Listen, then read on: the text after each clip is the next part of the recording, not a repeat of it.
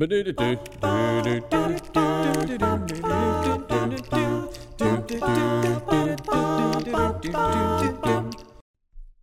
there, this is Jonathan. Welcome back to the podcast. Very thankful to have you with me today and grateful for this opportunity to talk with Aaron Boone about Psalm 23 and some excellent observations and applications that Christians can make by taking this psalm and all the comfort and faith that goes along with it and applying it to the Christian life as we relate to God. Now, we talked about it some last week, and we got more coming up. Let's jump into it, shall we? We're talking about I will fear no evil. So we just focused on this phrase of walking through the valley of the shadow of death. But as we're in the valley, it says, I will fear no evil. Yeah. And you're saying that phrase alone has something in there for Christians. Oh, definitely. When you're going through the valley of the shadow of death, that's a terrifying picture. Right. The shadow of death. And he said, I'm not going to fear. I have no fear. And it's not because he in and of himself is this great warrior, but it's because he has a shepherd. Mm-hmm. And it speaks to God's protection for his people. Yeah. 2 Thessalonians 3, verse 3 says, But the Lord is faithful, who will establish you and guard you against the evil one. There's this constant picture of God being our shepherd who wants to protect his flock, Mm-hmm. who wants to care for them and keep them safe into the promised land. Well, it makes me think of, I think a great mindset to have, I will fear no evil, Mm-hmm. is Shadrach, Meshach, and Abednego. Yeah. Who are saying, you know what, we believe that God is going to save us. And even if he doesn't, we're still not going to bow down. Yeah. And so I don't need to be gratified in the moment. Mm-hmm. I can rely on God's promises long term. And that phrase where they're speaking to Nebuchadnezzar and they say, but if not, we're still not going to bow down. It always gives me chills, just that thought, that confidence. But you're right. The protection isn't always physical. And to illustrate that, Paul says in 2 Timothy 4:18 that the Lord will rescue me from every evil deed and bring me safely into his heavenly kingdom. Mm-hmm. So he's not going to... He might protect Saul, and at times he did. In shipwreck and other things, he protected him physically and kept him safe in those hard times. But the ultimate protection that God gives and Paul is relying on is that he brings him into the heavenly kingdom. And that's Paul's hope. It's not necessarily a physical rescue or protection, but a spiritual one. Yeah. And that's that confidence that no one can take us from God's hands. We can leave, but no one could take us. Well, the psalmist explains why he has no fear immediately afterwards. Yep. Yea, though I walk through the valley of the shadow of death, I will fear no evil, for you are with me. Tell me about faithfulness. It is a defining marker of God. It is who he is. Mm-hmm. And we see that time and time again, that where Israel wasn't faithful, but God was. Multiple times throughout Exodus and Numbers, God sees Israel sinning and tells Moses, you know what? I'm done with them. We're going to start over with you and your family. And Moses says, wait a second. Let's remember our promise to Abraham, Isaac, and Jacob. And he could still fulfill that through Moses. But he's saying, let's not do it this way. Right. And that's a testament to Moses' ability to speak to God, to tell him, wait a second, let's go a different path. But God is faithful. He's going to remember his promises to Abraham, Isaac, and Jacob. In 2 Timothy, when we're faithless, he remains faithful because he can't deny himself. Mm-hmm. Mm-hmm. That's who God is. God is faithful. One of the questions that I've been asked in the past few months by somebody was, does God ever change? Mm-hmm. And, there are scriptures that talk about how God is changeless. And then there's other scriptures where he does change his mind. Mm-hmm. And so what I answered them with, and I believe it's as scriptural as I can be, and it is that God changes, and because of that, he is changeless. And you really have to define what you're talking about there, but because God changes his mind, he is faithful. Mm-hmm. You think about Nineveh, and it's like when God changed his mind, it wasn't that he was, contradicting himself, but he was being faithful to his original promise, which is, if you're faithful to me, if you'll serve me, then I will spare you. If you're not faithful to me, then I will not spare you. Yeah. And that's kind of been it through all of time. So he is willing to change his mind And in doing so, he's faithful to that great redemption arc that he offers anyone. Yeah. There's that ultimate goal too, where God is changeless in his characteristics. He is faithful, and that's never changing. He Right. is righteous and just and loving, and those don't change. But if there is a righteous path in one direction or another, he's willing to hear out both sides. So with Sodom and Gomorrah, he's being asked if there's 10 righteous Right. people. He's like, okay, I would spare it, because he could still be righteous either way. Yeah. I'll spare it, sure. I can give them more time. And there aren't. And so he says, okay. Mhm. And he's righteous in his judgment. And Mhm. But that is an important thought. God can change his mind. And the way that often works is through prayer. Yeah. And it's an amazing relationship that God's people can have with him, that our prayers can change his mind. I've often both wondered and shuddered at the thought of someday, Lord willing, being in heaven with God, having a very intimate conversation with him about my life, and coming to understand all the times that he did change his mind towards me. Mm-hmm. I both long for that, but I'm also afraid of just to look in hindsight and think, wow, what a doofus I was at times. You just want to say thank you. Yeah, right? Even absolutely. though that falls short when you think Right. about it. But yeah. Right. Well, we have a final thought in this sentence. Yea, though I walk through the valley of the shadow of death, I will fear no evil, for you are with me. Your rod and your staff, they comfort me. Now, you're going to talk about discipline. So I'll maybe begin by posing this question. How in the world can a rod and a staff, instruments of discipline, provide comfort? Well, I'm not a parent, so I've never disciplined anyone. But the purpose of discipline is not to destroy. Maybe man will do this sometimes. The purpose of discipline is not to destroy. The purpose of discipline is to correct. Mm-hmm. And in that way, it is a comfort. Because for David, think of David who's writing this. The times that he sinned and God disciplined him, he took his child back into his hands. He continually will discipline David when David sins. And because of that, David gets back on the right track. So in hindsight, David is able to say, thank you for the discipline, Mm-hmm. because I'm faithful now because of it. Mm-hmm. And the moment, he doesn't like it so much. And that's what Hebrews talks about. In the book of Hebrews, chapter 12,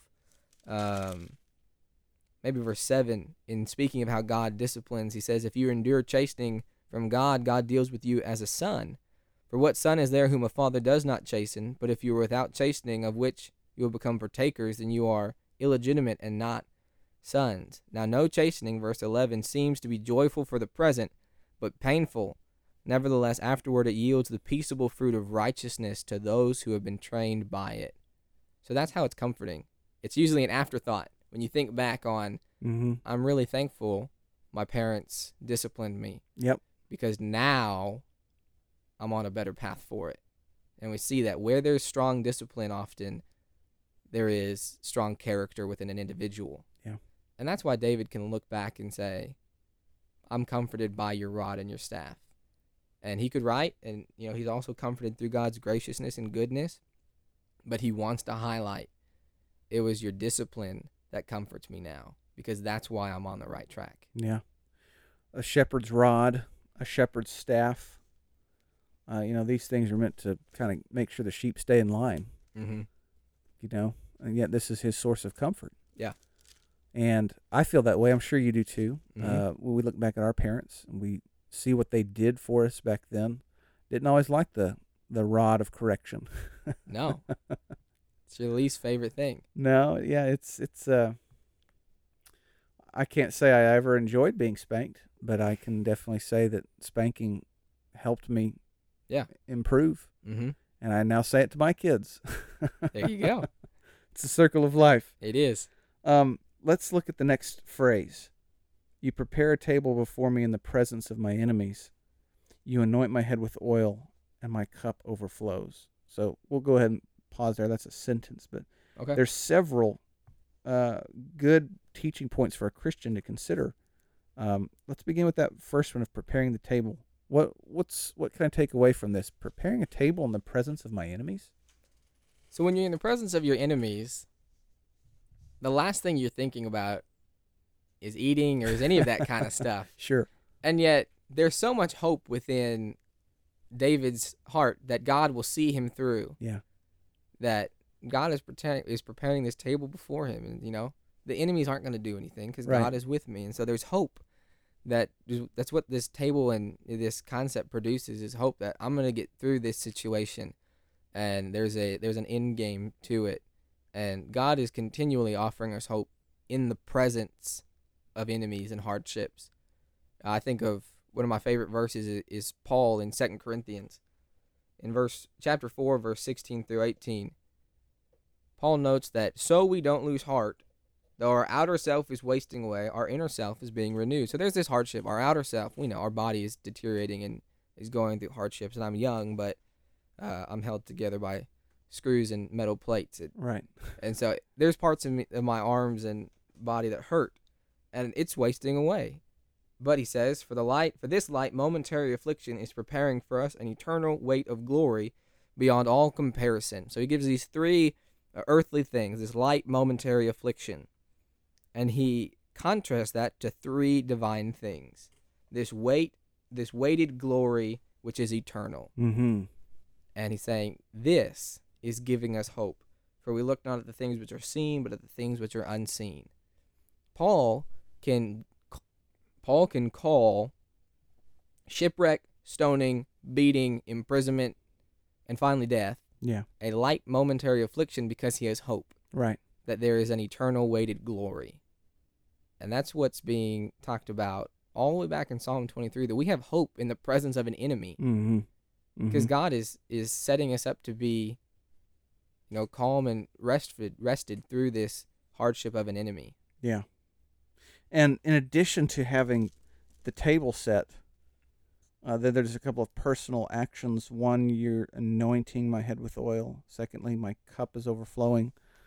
To a modern reader, to have your head anointed with oil might not seem like something you might want to do. So Right? what would the ancient writer be talking about here? Well, it's something that he's personally experienced. So anointing your head with oil, we can say it represents consecration. Okay. To the modern listener, consecration may not mean much because it's not a word we use often, but it's more of the idea of being set apart. Okay. Set apart. Yeah. So think of David. Saul sins. He doesn't destroy all the Amalekites. Right. And he rips the prophet's robe from him, and he says, as you've torn my robe from me, so your kingdom is torn from you. And God then tells the prophet, go find my new king, and it's going to be in David. And what he does when he finds David is he anoints his head with oil. And what that signifies is David is now set apart from the rest of the nation as the next king of Israel. Right. Despite Saul's sons, Mm-hmm. David is now, really in God's eyes, the new king of Israel. The people will take time for him to actually be in the physical role of king. But the anointing of one's head with oil is the idea of being set apart. And Christians are set apart. That's who we are. Yeah. We're people set apart from this world. In fact, in 1 Peter 4, verse 4, he says, they think it strange of those who we used to run with. They think it strange that you do not run with them in the same flood of dissipation, speaking evil of you. So he is contrasting in 1 Peter 4 the new life, and that now you do not live in drunkenness, idolatries, and revelries, and these other things. And the people you used to do that with, he says, you think it's strange. They think it's strange. Yeah. In fact, they revile you for not being like them anymore. The concept is that now that you're a part of God's kingdom and his flock, you've been set apart from the rest of the world. Right. Part of the anointing picture is simply the word Messiah or Christ, which just means the anointed one. Yeah. And the fact that Jesus, I've had studies with folks in the past where I'd say, you do know that Christ wasn't his last name. Yeah. It was Jonathan Edwards and Jesus Christ. That's not first name and family name. Titles, yeah. That's his title, Jesus the Anointed, that he's been separated. He's unique. And, sorry. No, finish. And the culmination of that is amazing. noting and studying the Old Testament, which shows that you had 3 anointed positions: Mm-hmm. prophet, priest, and king. And then the New Testament comes through and labels and works with Christ as prophet, priest, and king. So when Christ is the anointed one, he is not just another anointed one. Right. He's not just an anointed prophet. He is the prophet, the king, and the priest. Mm-hmm. And that's that amazing fulfillment of that title, Christ. Yeah. Absolutely. Well, my cup overflows. This one may be the easiest Oh, yeah. out of all of the figures in Psalm 23. Yeah. An overflowing cup is just overabundance, Yeah. right? Oh, yeah. Not a mistake like my kids whenever they pour a cup of milk. No. Oh, no. It's a deliberate thing that God is doing, and he is a gift-giving God. He wants his people to thrive, Uh-huh. and he abundantly provides for his people. Jesus, again, John chapter 10, notes that the thief does not come to steal, except to steal and to kill and to destroy. Right. But I have come that you may have life, and that you may have it abundantly, or yeah. more abundantly, yeah. And so that's this wonderful blessing. He doesn't just want you to get by Mm-hmm. spiritually. He Mhm. wants you to thrive. That's why he's given us in 2 Peter all things that pertain to life and godliness. Yeah. So that we can have an abundant spiritual life. Amen. Amen. Well, we've got one final phrase. It says, "Surely goodness and mercy will follow me all the days of my life, and I will dwell in the house of the Lord." I see two things here in the notes. Mm-hmm. Can you talk about blessing and security? Yeah. So we get this, he's drawing near to his conclusion, and surely goodness and mercy will follow me all the days of my life. That's an amazing, thought for David, who's lost children, who's, lost friends. Jonathan, Saul's son, Right. was his best friend, Right. was a brother to him, and he lost him, and he's seen all of this, and yet he can still look at God and the good things he's given him and said, goodness and mercy are following me everywhere I go. Mm-hmm. And that's what God is doing. He said he abundantly provides, and his blessings and his goodness are following his people everywhere they go. That's what the New Testament calls contentment. I think joy could often be used there as well. Yeah. But just the idea that whatever happens, I know how to be content. I know how to have joy. I don't have to be happy Yeah. all the time because I know that's not healthy. It's not possible. Whatever makes me happy today is not going to make me happy tomorrow. But I know how to be abound. I know how to be abased and to abound. Right. To be hungry and full. Right. Yeah. So there's blessing here. Surely goodness and mercy will follow me all the days of my life. Mm-hmm. Talk to me about this security. I will dwell in the house of the Lord forever. So there's this, we're going to break that last one down into two. Okay. Let's think about it that's kind of how I'm doing it right now in my head. So I'm going to dwell in the house of the Lord. There's this concept of security that he's now providing for us. And David is confident in that. He knows that there is no weapon, no foe who can break into that house. Right. And, the book of John writes of that God is greater, in John 10, verse 29, than all, and no one is able to take us from his hands. And so being in the Lord's house Mm-hmm. is this secure place Mm-hmm. where I always clarify we can walk out, but no one can reach their hand in and take us out. Right. And that's this security that David has as he's closing his chapter on these amazing blessings that he's been given from God. And so he gives us security, but all of these kind of points will point to one final thought that David has. Yeah. Now, before you go on, I'll just mention this. Yeah. Who can separate us from the love of Christ? I am convinced that neither death nor life nor heaven or hell, angel nor demon, nothing can separate. So like you mentioned, you can walk out, Yeah. but nothing can pull you out. There is security in the believer. Yeah. Now, you're like you just mentioned, all of these kind of are pointing us towards something. So even though we're at the end of the psalm, there is this one more truth that a Christian can gain based on these 14 things. Mm-hmm. So maybe this is a great place for us to talk about the conclusion of Psalm 23. What is this final takeaway that we get? It's one word, and it's just that concept of forever. Mm. And that is confidence. Confidence. Confidence, where he's written all this stuff. He's gone through hardships and trials, And now he's confident. He said, I'm going to live there forever. Mm-hmm.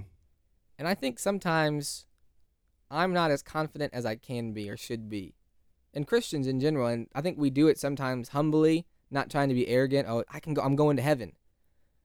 But the Bible will continually write about the confidence Christians can have in the eternity of heaven and in heaven itself.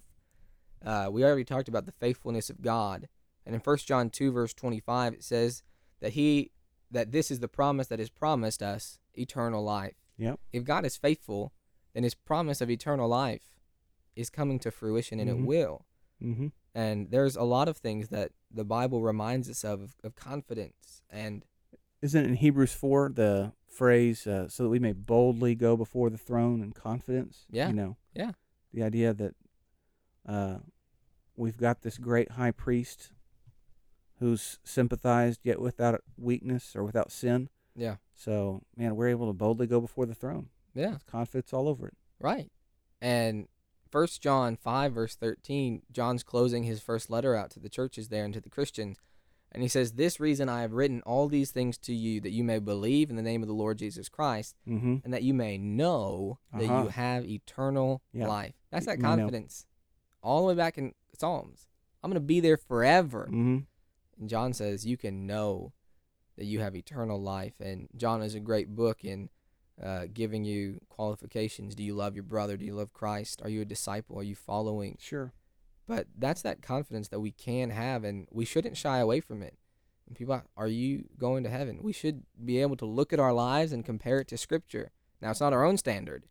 Right. But when we look at Scripture Right. and say, I've been forgiven, thankfully, Mm-hmm. and I am walking with Christ, and there's nothing arrogant about that, because that requires what we talked about in others, being poor in spirit, Right. being able to recognize your total dependence upon God. And so it's not an arrogant phrase. It can be said arrogantly, Mm-hmm. but when done truthfully, it can be a representation of that beatitude and the confidence Christians can have. Amen, brother. Well, I tell you what, this has been a very healthy conversation for me, just to look at Psalm 23, and then you can read through it in 30 seconds. Yeah. It was, you mentioned in the beginning, one of the most famous Psalms, and even chapters out there. It wasn't until, and I don't know how Jimmy Kading will feel about me telling this, it wasn't until I was studying with Jimmy Kading, and we were working on memorization of scriptures, which is important. He said, well, tell me Psalm 23. And I was probably 20 at the time. I said, I can't tell you Psalm 23. And so Jimmy Kading would pull up YouTube videos of 5-year-olds reading Psalm 23 from memory and said, he can do it. Why can't you do it? Woo, man.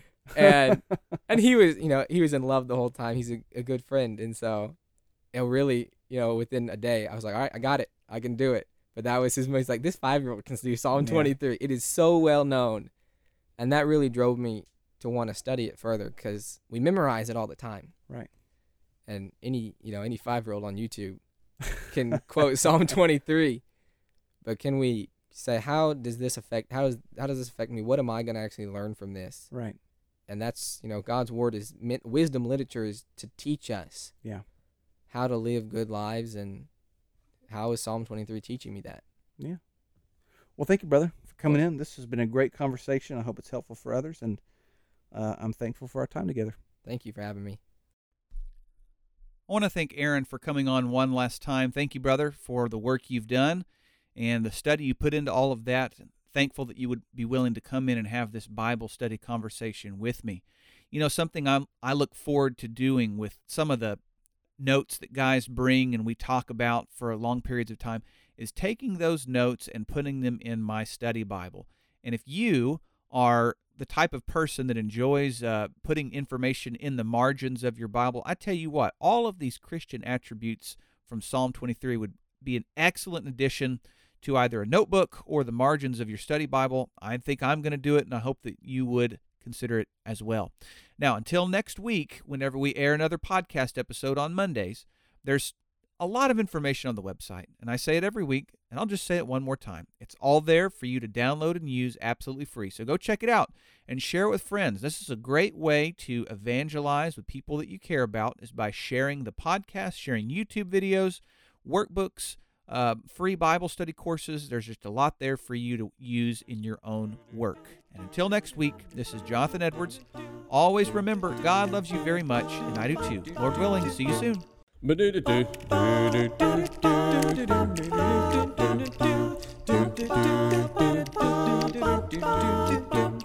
I'm here to tell you a story that is true, about a judge by the name of Gideon. He was a man like me and you.